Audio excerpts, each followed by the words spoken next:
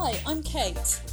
And I'm Mandy, and this is Love Sober, the podcast for the sober and sober curious. Hi there, and welcome back to Love Sober, the podcast for the sober and sober curious. And today is episode 64, and it's nice just to be back, the two of us actually. As much as I love having guests on, and we've had some wicked ones recently, but it feels like we haven't actually caught up on things for a while. So we're just going to have a chat, and there was a couple of things that came up this week about feeling shamed as a mum for the choices that we make and the kind of pressure that mums feel under, which is definitely part of our story and part of a lot of women's story, I think, and why they start to drink problematically. So we thought we'd have a little chat about that today. So just before we start, a couple of things. We do have a patrons or matrons account for people. So if you like what we do, Kate and us, we fund this ourselves at the moment. So we have some really, really nice donations for some people. So if you would like to donate, that would be amazing. And you can find the details on www.lovesober.com or on our Facebook page or in our Facebook community page. I'm speaking at an event in Bristol next week, so that's the 8th of Feb. I believe it may be sold out, but I think they're try and release some more tickets. So if you're in the West Country, please come along. And if you are going, then please come and say hi, because don't be, shy to come and say hi. Please do. I'd love to meet you. And very excitingly, Kate is on the She Recovers podcast next week. So please look out for that. And obviously, we'll share that on social media. And also just, we never talk about these things, which is why I'm like, I don't know how to say it, but awkward British. If you like what we do, if you can rate and review on iTunes, it helps us go up in the listings and it helps people find us. So, just those little things really kind of help us to keep going. So there we go. Public announcements. Over. Yeah. So we'll just check in as normal. So hi, Kate. How are you doing? Hiya. It's really nice to just have a chat between the two of us today. And as you know, it's been a very difficult week. This end to the ongoing school situation. I think at some point I really want to kind of talk about the whole lot of it, like a proper expose. It's probably like, if I'm know myself, it's often after the event when I can reflect that I can properly talk about it. But the longer it goes on, the less shame I feel about it. Interestingly, like we're talking today, and the more anger I feel in general about the system in the UK in terms of helping kids with mental health, with supporting parents, with supporting caregivers, mental health, and that support for the family. Like, if you ever have the misfortune to kind of not fit the mould, then it's a real eye-opener. So, and I'm kind of in the middle of that, as you know, Mand, and it's pretty hardcore, dude. And I'm like, thank God I'm sober. And I was thinking today, I kind of know what to do to manage myself. So I'm really grateful for that, I have to say. Like, I know I'm going to, like I said to you, I booked a massage, I'm going to get to yoga. I know I can, what I need to do to manage. So, so that's where I'm at. Yeah, sort of I feel like I'm in battle mode. But, how are you? I'm all right. I'm good. Yeah. I went for a cranial, because I've been getting, interestingly, my migraines and sort of bad headaches have come back. And so I went for a cranial osteopathy appointment today. And so we looked, and the last time I saw him was 2 years ago. So that's quite interesting. So I was like, I wonder why. And it's absolutely fascinating, because it's all about, because I was like, what are you doing to my scalp?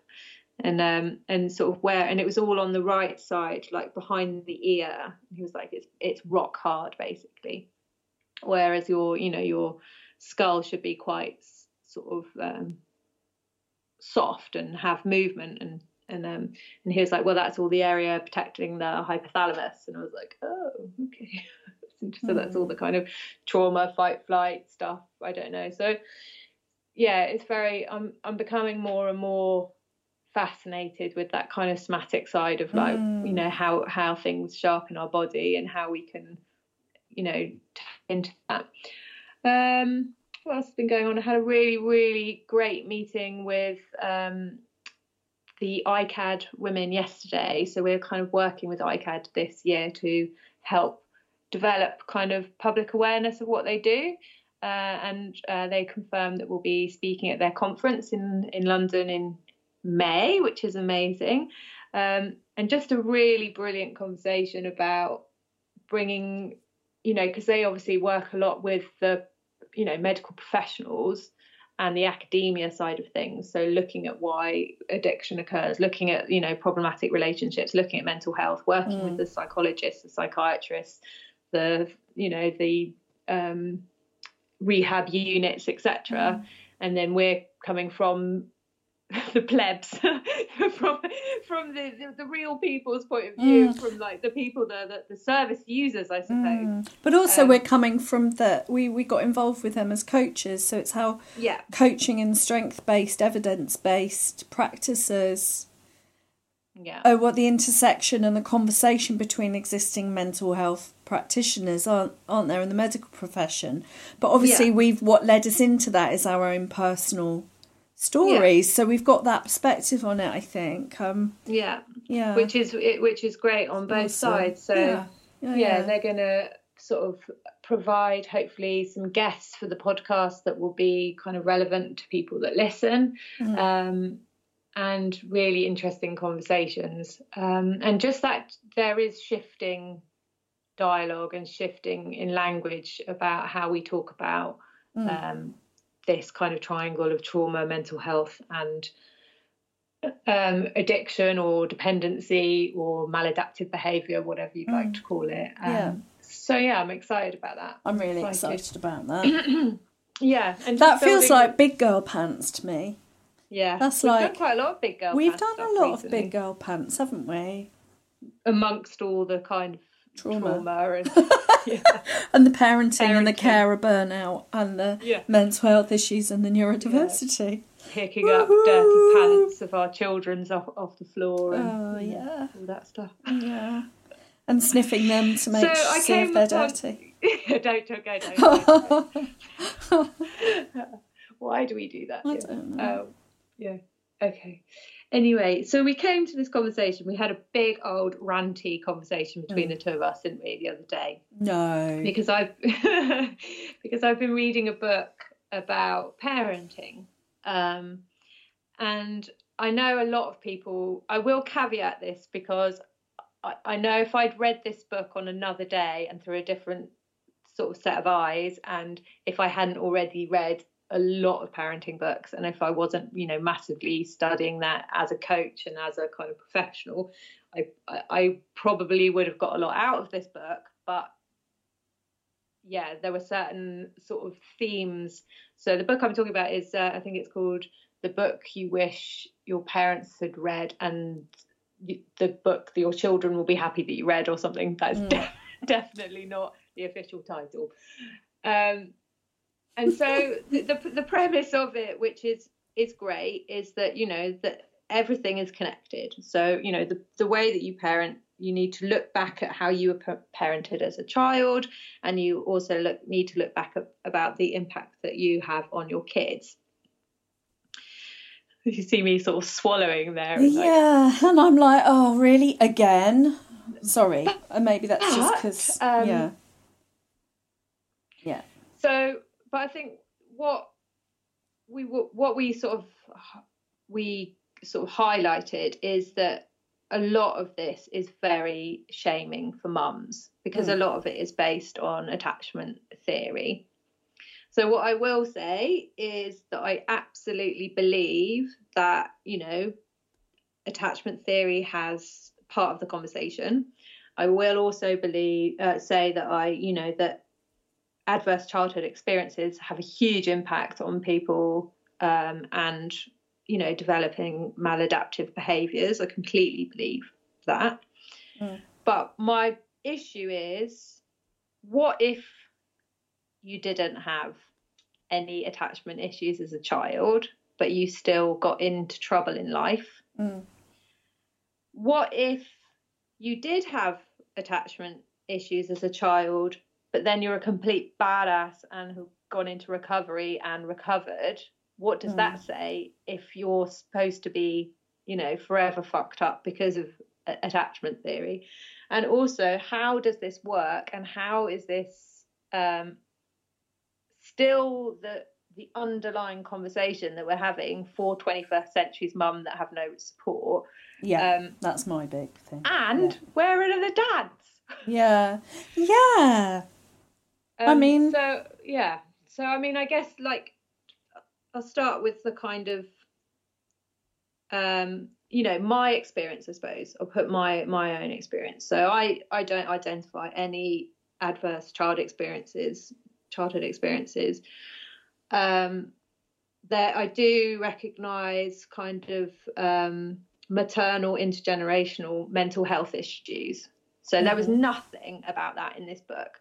Like, there was nothing about ADHD, neurodiversity, and nothing about mental health. So my mum was an incredible mum. She breastfed me for a long time. She had an amazing birth. She said she could have had me in a field. My dad was present, he's a social worker. I have a very, very solid basis. And I'm very, very lucky for that. So yes, there is mental health that went through, my grandma, my mum, me. And also, but then I got into a lot of problems, in my life. So for me, that, laying everything at the doorstep of my mum and how she was, and then laying all the doorstep of responsibility on me, makes me feel really uncomfortable. Because does that mean that because I was unwell, my kids are going to be, fucked up? So I read this book just going, okay, but we talked about this the other day. What about maternal mental health? So yes, breastfeeding, yes, attachment, yes, co-sleeping, all these things. But what if that is making the mother ill?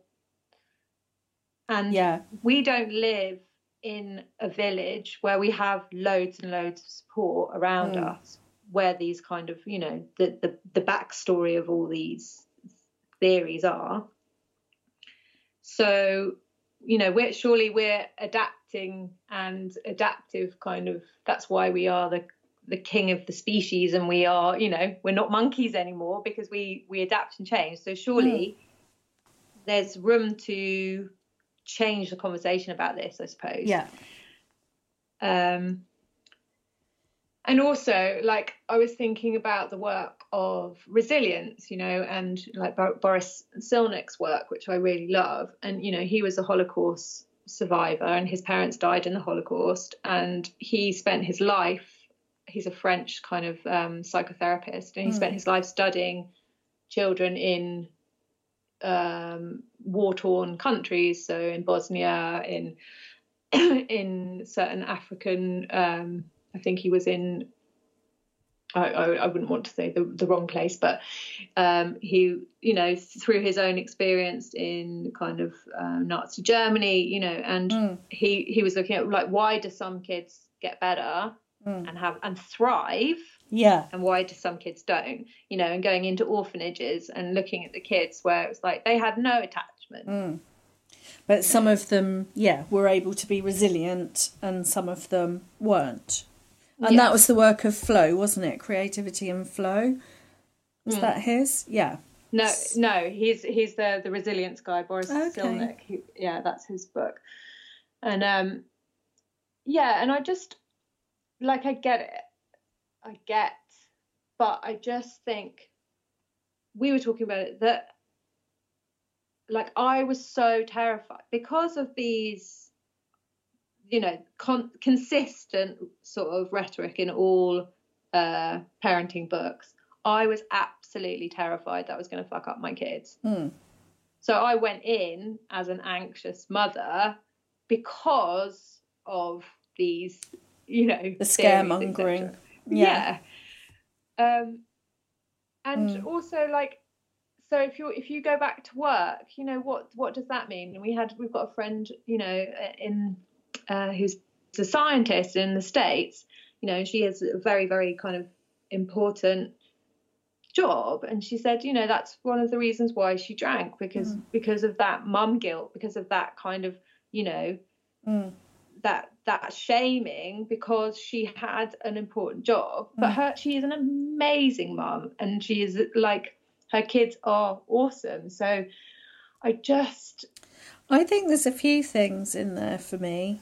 There's a few strands that I'm like writing down and trying to mind map. But for me, some of the key issues are the noise of it all somehow. The fact that everybody has an opinion. Like it was a real eye-opener to me. As soon as I got pregnant, people were talking to me in a way that they hadn't before, and commenting on how I look and what I was doing and what I was eating and whatever.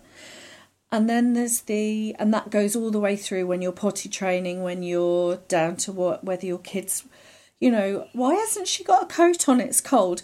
Because she won't wear a coat because she's really hot. Fuck off. Do you know what I mean? Like, literally get out of my face. What are you, her mum? So there's all of that. And then there's the other thing, which is, so there's the noise and the opinions, and then there's just the kind of lack of support, which is for the primary care, which is for caregivers, which is for family, because of the breakdown of kind of extended family structures and communities. We've got that. And then the other thing that I think for me is that because of the kind of the noise and the opinions, and the disconnect of some kind of the instinct with it, the instinct with yourself, and to be able to have that confidence to be able to say, oh, actually, that's fine, you know. So there's, because of all the information, there's sort of been an erosion of all of that. And those all fed in for me. I think it was the I'm already anxious about this. You know, you are going to be anxious. You're a new mum, right? And so you love your kids, and you want to try and do the best. Overwhelming love for them, and you're terrified. Remember when we brought our son home from the hospital, our eldest, and we were like, how if they let us leave hospital with one of these, right? What the fuck are we doing? And it's such an amazing, beautiful, special time, and terrifying and all the rest of it. And I mean, it is a proper rite of passage, and it was a massive thing. But yeah, there's that, but that lack of support as well. I think that, you know, all that I think that's come later for me, and it's very much what I'm going through now. But it's also that kind of deviating from any of the norms as well, because it was like, and you're basically damned if you are and damned if you do and damned if you don't, right? So yeah. Like, I did not want to sleep with my child because I was afraid that I would roll over and kill him, like someone had said. And someone had said that a baby fell down behind the radiator and died, right? I don't know why I'm laughing at that. But, you know, this kind of, you know, extreme, like, Daily Mail kind of, like, fear sort of stuff like that. With conflicting advice about, okay, you should sleep with them, you shouldn't sleep with them, blah. And, yeah, and I didn't want to breastfeed for very long either. And the amount of shit I got for that was just, like, absolutely unbelievable. But when I really pieced it together, for me, it was like, but I can't sleep. I need to share this, because I started seeing flashing lights, and I had neurological problems through sleep deprivation within about a month. So I did need a different feeding solution, like, for my mental health. But because I was not thinking about my mental health then, literally everything was focused on the baby. And then I got really told off about it, you know, and it's all of that. And it's like, but actually, you know, that was a really good decision for all of us, you know. Yeah. But I only had the confidence with that in hindsight. You know? In hindsight. Yeah, exactly. Yeah, and I think like, well, again, there's a few things in terms of, you know, looking at like this assumption that the best and the only and the most important role for a child is their mother. And it's like, you know, I actually, you know, hand on heart, I actually just don't believe that. Just really don't. I don't. Not in our society now. No, I don't. No, I don't. You know, and it's ridiculous. Like, I think you can have incredible parents that are, you know, your grandparents. You could have incredible parents that are, you know, a gay couple. You could like, yes, there's going to be conversations around that, changing the model of the natural family unit. But I don't necessarily mean that means that a child is going to be damaged. Yeah, and I said to you, didn't I, you know, that whole thing about the breastfeeding thing that was such a big thing at the time. And I was like, it's not like he was neglected. When I wasn't feeding at night, my husband was gazing adoringly at him as he fed him through the night, and it really helped their bonding. So, like, but quite recently, someone had said something to me. It was the social worker that had come around like about 2 months ago, and had said something about schooling, and had said, well, you know, you mustn't, like, it would be really bad if he boarded because there, you know, because of all the attachment issues, you know, and there's probably attachment issues in the past. And it was like, you don't even fucking know me. How can you, like, why is that, why would you trot that out? And it's like people, I remember someone round the corner as well when at primary school I had a comment, this is mum shaming by other mums.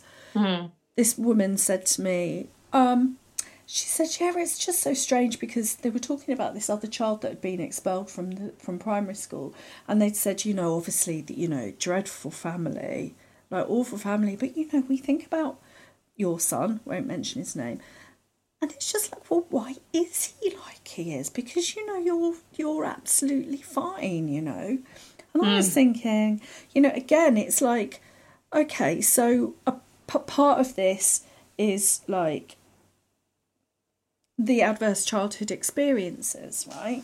And if there haven't been those, so people automatically assume that you're a hideous parent or that there's some kind of attachment fucked up issue, you know, and again, so that's the mother. And that other piece which you said earlier on about the kinds of what's coming much more into the foreground now is that sort of neurodiversity, which is presenting more and more and more, or maybe we're just kind of more aware of it, which is definitely sort of in our family, generationally, which we didn't know about.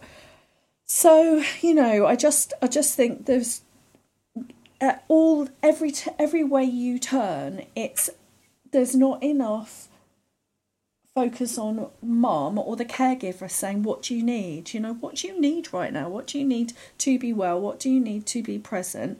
What do you need to give you a break? And how do we support you? Do you know what I mean? Because all the attachment theory does is, like you say, it really, really puts the pressure on the primary caregiver as literally the umbilical cord has not been cut, you know? Yeah.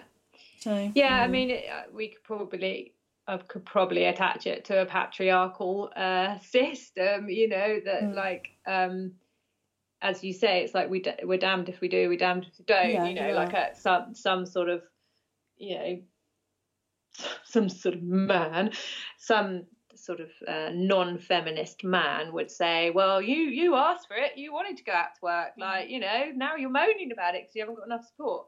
But it's like, well, we actually can't stop having babies, and actually it's very convenient that this is what annoys me about a lot of these conversations. A lot of these books are written by men. I must say that the book I just read was written by a woman. So I was like, that's why I was so excited, and I think why I was so disappointed with the kind of rhetoric, because a lot of these books, you know, and I get a lot from some amazing writers that are men, but when they start talking about that, like Gabor Mate, for example, that he was an anxious child because his mum was anxious, and that's why he became an addict. It's like,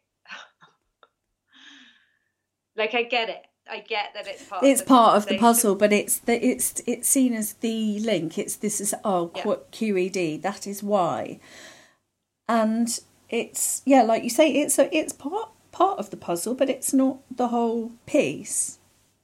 And it's sort of I don't know. It just gets trotted out time and time again.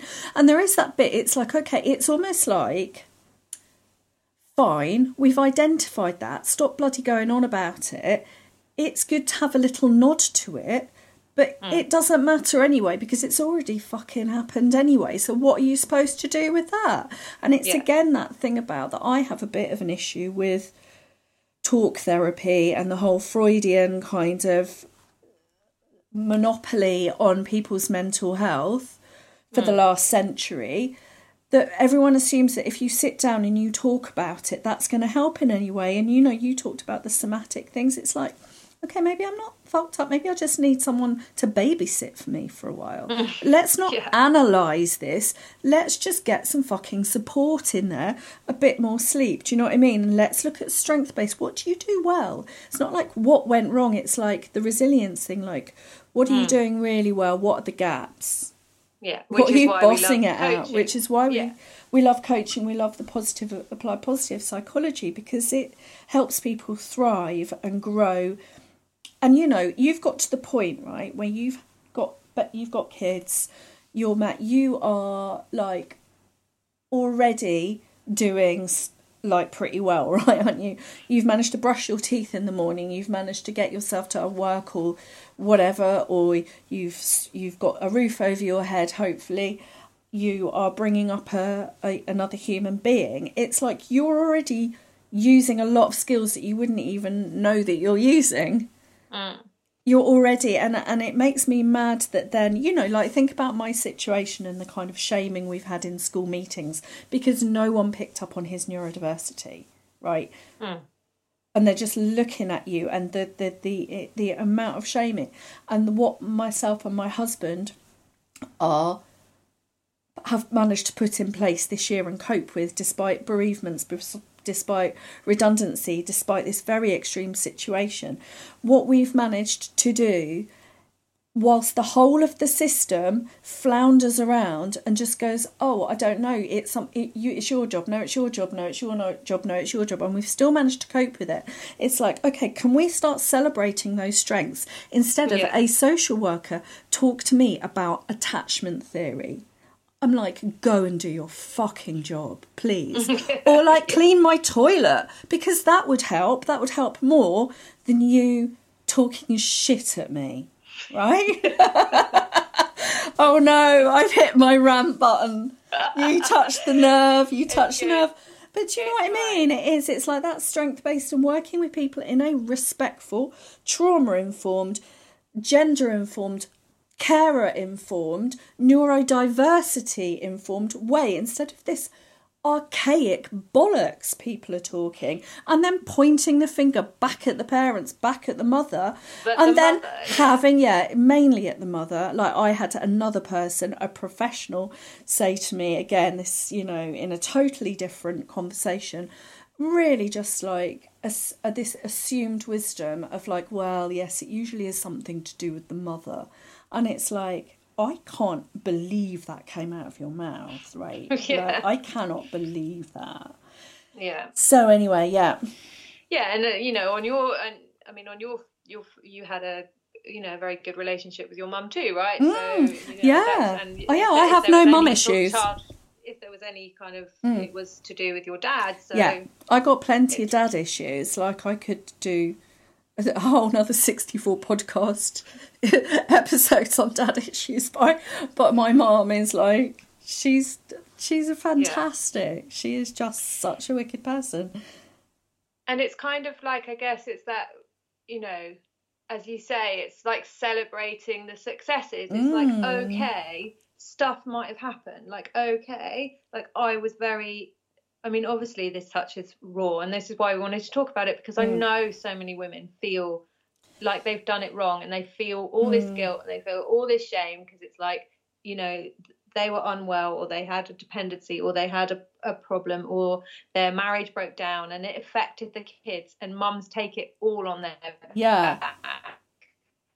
You know, I did completely, like, you know, I had depression and PTSD, so I was shouting at my kids, and now my kid's going to be fucked up, and it's all my fault.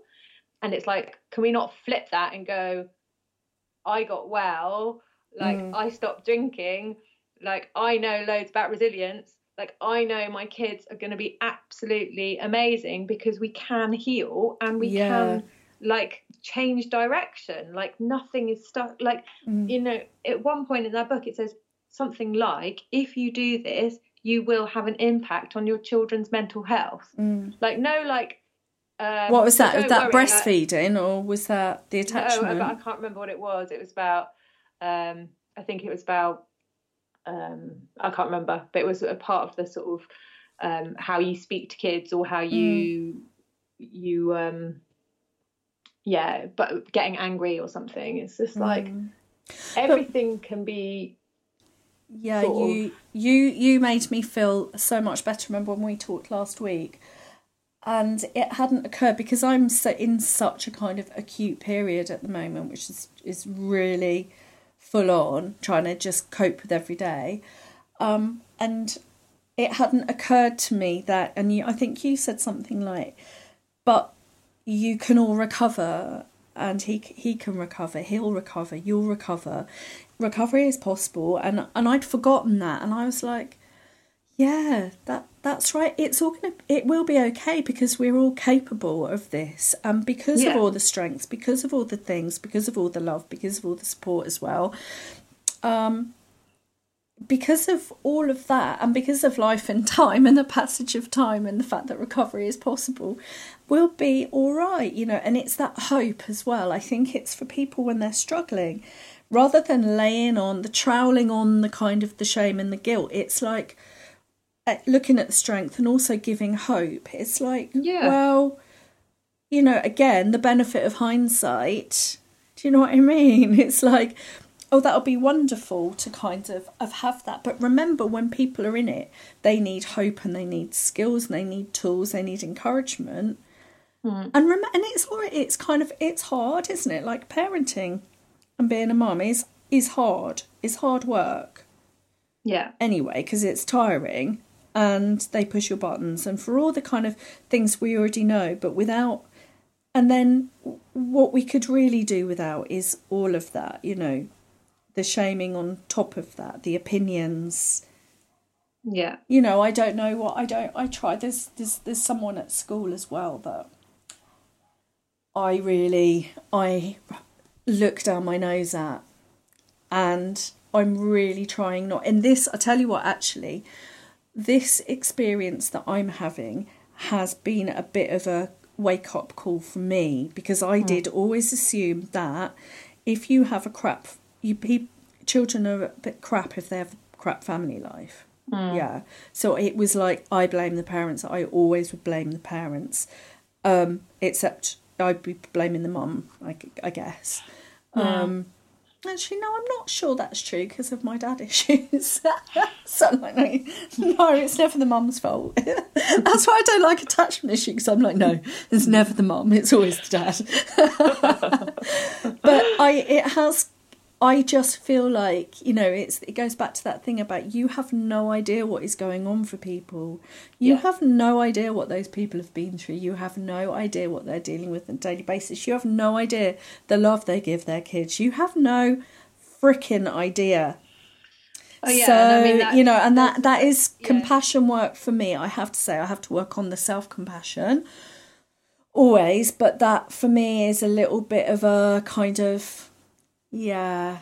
But just, I mean, that goes across all of it, doesn't it? Because that's the stigma of, you know, of working class mums that have got that drink too much, and upper middle class white women that drink too much, you know, and the stigma of how they're looked upon. It's like all of a sudden, you know, oh no, that's not a problem. I just like a gin and tonic. and that's a bad mum. It's like, excuse me, that's bullshit. And and when you're looking at, I mean, what you've been facing in terms of the support that you've got, and if you look at, you know, any kind of cut of privilege, you know, if you're, you know, rich, white, and, you know, and have access to support, then your kids have got a lot, you know, better chance, and you love them, they've got a lot better chance than if you're poor and, you know, of any other sort of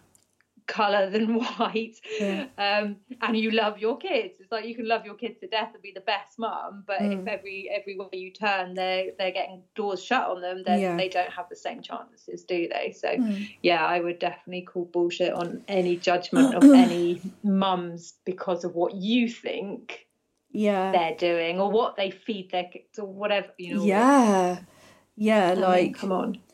100%. 100%. I remember, though, I have to say this, I don't think I could talk about it at the time because I felt so ashamed, but when this all started happening about a year ago, and suddenly we had a social worker, and I was like, again, I'm middle class, like, I'm love sober, and I'm really middle class. It's like, how have I got a social worker? So I had that kind of snobbery, right? I did have that, and I know it's like one of our friends that, you know, works in the field. It's like, it is a sort of maybe an unusual fit, say, you know what I mean? And she had said, like, so she would go and interview the kids and then come back and report back about what they'd said, right? And you know what kind of kids are like and what they said. And she looked at me really concerned and said, sometimes, your daughter said, sometimes you just kind of leave food out for them. Right, so my daughter is like, she was like 7 at the time, right? And I was like, no. I was a bit like, I spent my whole fucking life in the kitchen. I don't know what she's talking about. And then it reminded me, I remembered what it was. It's like, some mornings they used to really like it when we had students staying, where I would lay the whole table and like leave croissants out and cereals and fruits. And so my daughter was saying it in a positive way. It's like, my mummy sometimes leaves food, you know, like leaves food out for us, but it all goes through this negative filter. And I said to her, I said, do you mean when we had those students and like I used to like leave food on the table, like, you know, like do all the breakfast properly instead of just running around going, who needs toast? Does anyone need some porridge? Like, it was like really posh. And my daughter said, yeah. And it was just, but it got put through this negative filter. She automatically assumed that was a sign of neglect. Like, without even finding out about me. And I felt shamed. I cried when she left my house for the first time because of that, because I couldn't articulate it at the time, but I was being shamed. And I was like, but that, So, and then I just think for people, times that by 10, times that by 20, times that by 30. Like, I'm lucky enough that my husband is amazing and supports me. Like, I do have the skills to kind of deal with my situation most of the time. But then when you're dealing with the media, social media, the shaming of women in the press, then you might have something like that. It's like layers and layers and layers of this kind of shame. And it's a very heavy burden for people, I think, for mums. I think it's intolerably heavy sometimes. And that's why then you wonder why we have maladaptive behaviours. I was going to say, I mean, I think that's why, like, you know, when there was this kind of, you know, sort of honest parenting thing and people started sort of like showing pictures of their life, what it really was, where there was like, you know, sort of like the washing still up and like, you know, having a glass of wine and just sort of like trying to get through became socially acceptable, because it was like, oh God, this is really hard, and at least we're now talking about it. And there are some great things about being honest, love about all struggle, of that, but it suddenly got tied up with the alcohol thing, like we said. It suddenly became synonymous with normalising problematic drinking. So it was like, it's almost the right conversation. It just didn't ask the right question about what do you actually need. Yeah. And again, you could bring that back to the patriarchy. That it is very convenient that, you know, you can, like, yet again, it's like, you know, the Valium of the kind of 60s, and then the wine of the kind of, you know, the millennials of just like, right, like, buy this, ooh, pretty. It's like, it's a solution to those times that are tough. Mum, you know, drink this wine, this pink gin, this, like, you know, herbally infused kind of vodka or whatever. Well, it's sit down and shut up again, isn't it? That's what it is. Yeah. It's like, don't make a fuss, just get on with it. Yeah. Right. Yeah. Talking of that, I've really got to go because I've got to go pick up my son. He's probably in a field somewhere, because he's got rugby and, like, you know. So what do we say? We say fuck the shame. We call bullshit. I've sworn more in this episode than ever before. It's a good job it's not the one before Christmas. I won't even mention their name in the same podcast because they'll probably never work with us again if we do. Well, I think because it's honest conversation, right? And this is what a lot of women are feeling, and that's why a lot of women are self-medicating with alcohol, because they feel ashamed and they feel like they're not good enough. And part of that is the massive huge pressure we put on ourselves, but a lot of that is the messages and blatant shaming we get from the outside world constantly, you know. And it's like, we are all just trying our best, and, you know, that's good enough. So that's kind of what I wanted to say. Good enough parenting. I love that. Yeah, it is. Okay, well, if you are immediately struggling with, we haven't done a love sober, a reason to love sober.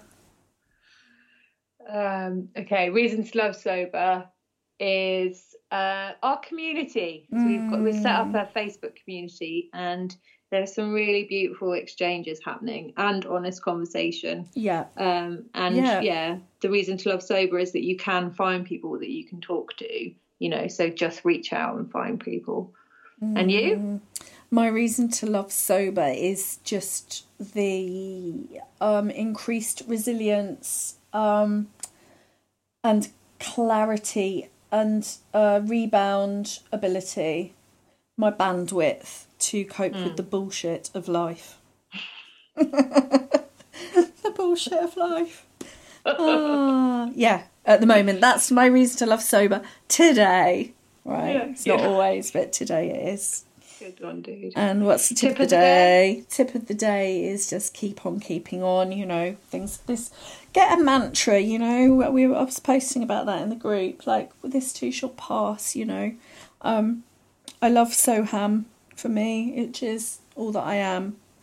Something like that in Sanskrit, all that I am, you know, because we are complex, you know, us as mums, we're complex, we're big, you know, our worlds are big, our worlds are important, and, you know, it's like that encapsulates a lot for me is that trying to accept all that, you know, accept and love and honour and work with all that I am right now.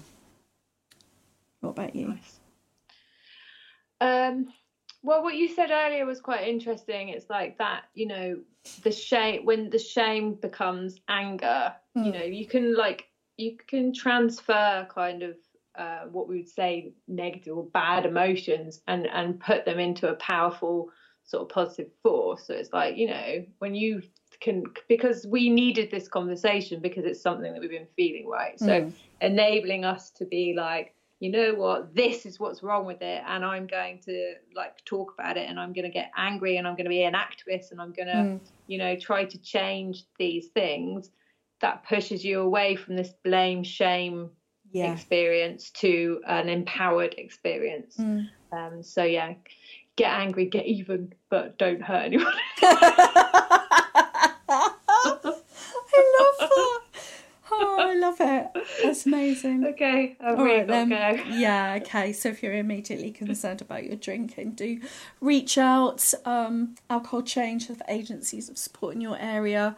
Soberistas has Anonymous Ask the Doctor service, and you can find our Facebook group, get in touch with us. Our site's undergoing maintenance at the moment, but you can email us or get us on Instagram. It's info@lovesober.com, or find Mandy_lovesober. That's the wrong address, but you can find us on Instagram. And tune in next week for more ranting. No, we'll try not to rant so much next week. All right, we'll have a guest safe. Yeah, we'd better bloody have a guest on, haven't we? Bye. Bye, love.